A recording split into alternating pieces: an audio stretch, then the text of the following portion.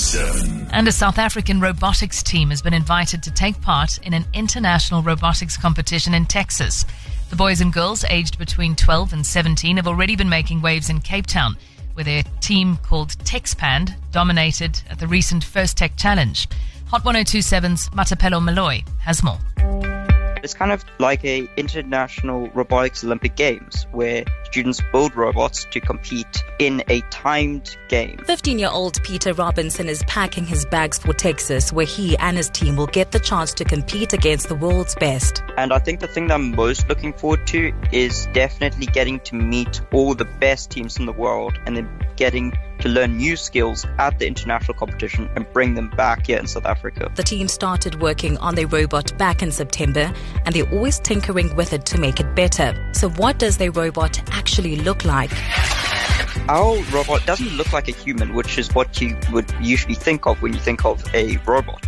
It is only about 50 centimeters wide and 50 centimeters long, so it's kind of a square. 17-year-old Ethan Buckle is the team's mechanical lead developer and systems integrator. The hardest part has definitely been getting the autonomous functions working, because the robot has to get to the right places on the field and also be able to execute the right sequence of instructions. The team sets off for the World Championship in Texas in April, where 192 teams of under-18s from all over the world will battle it out.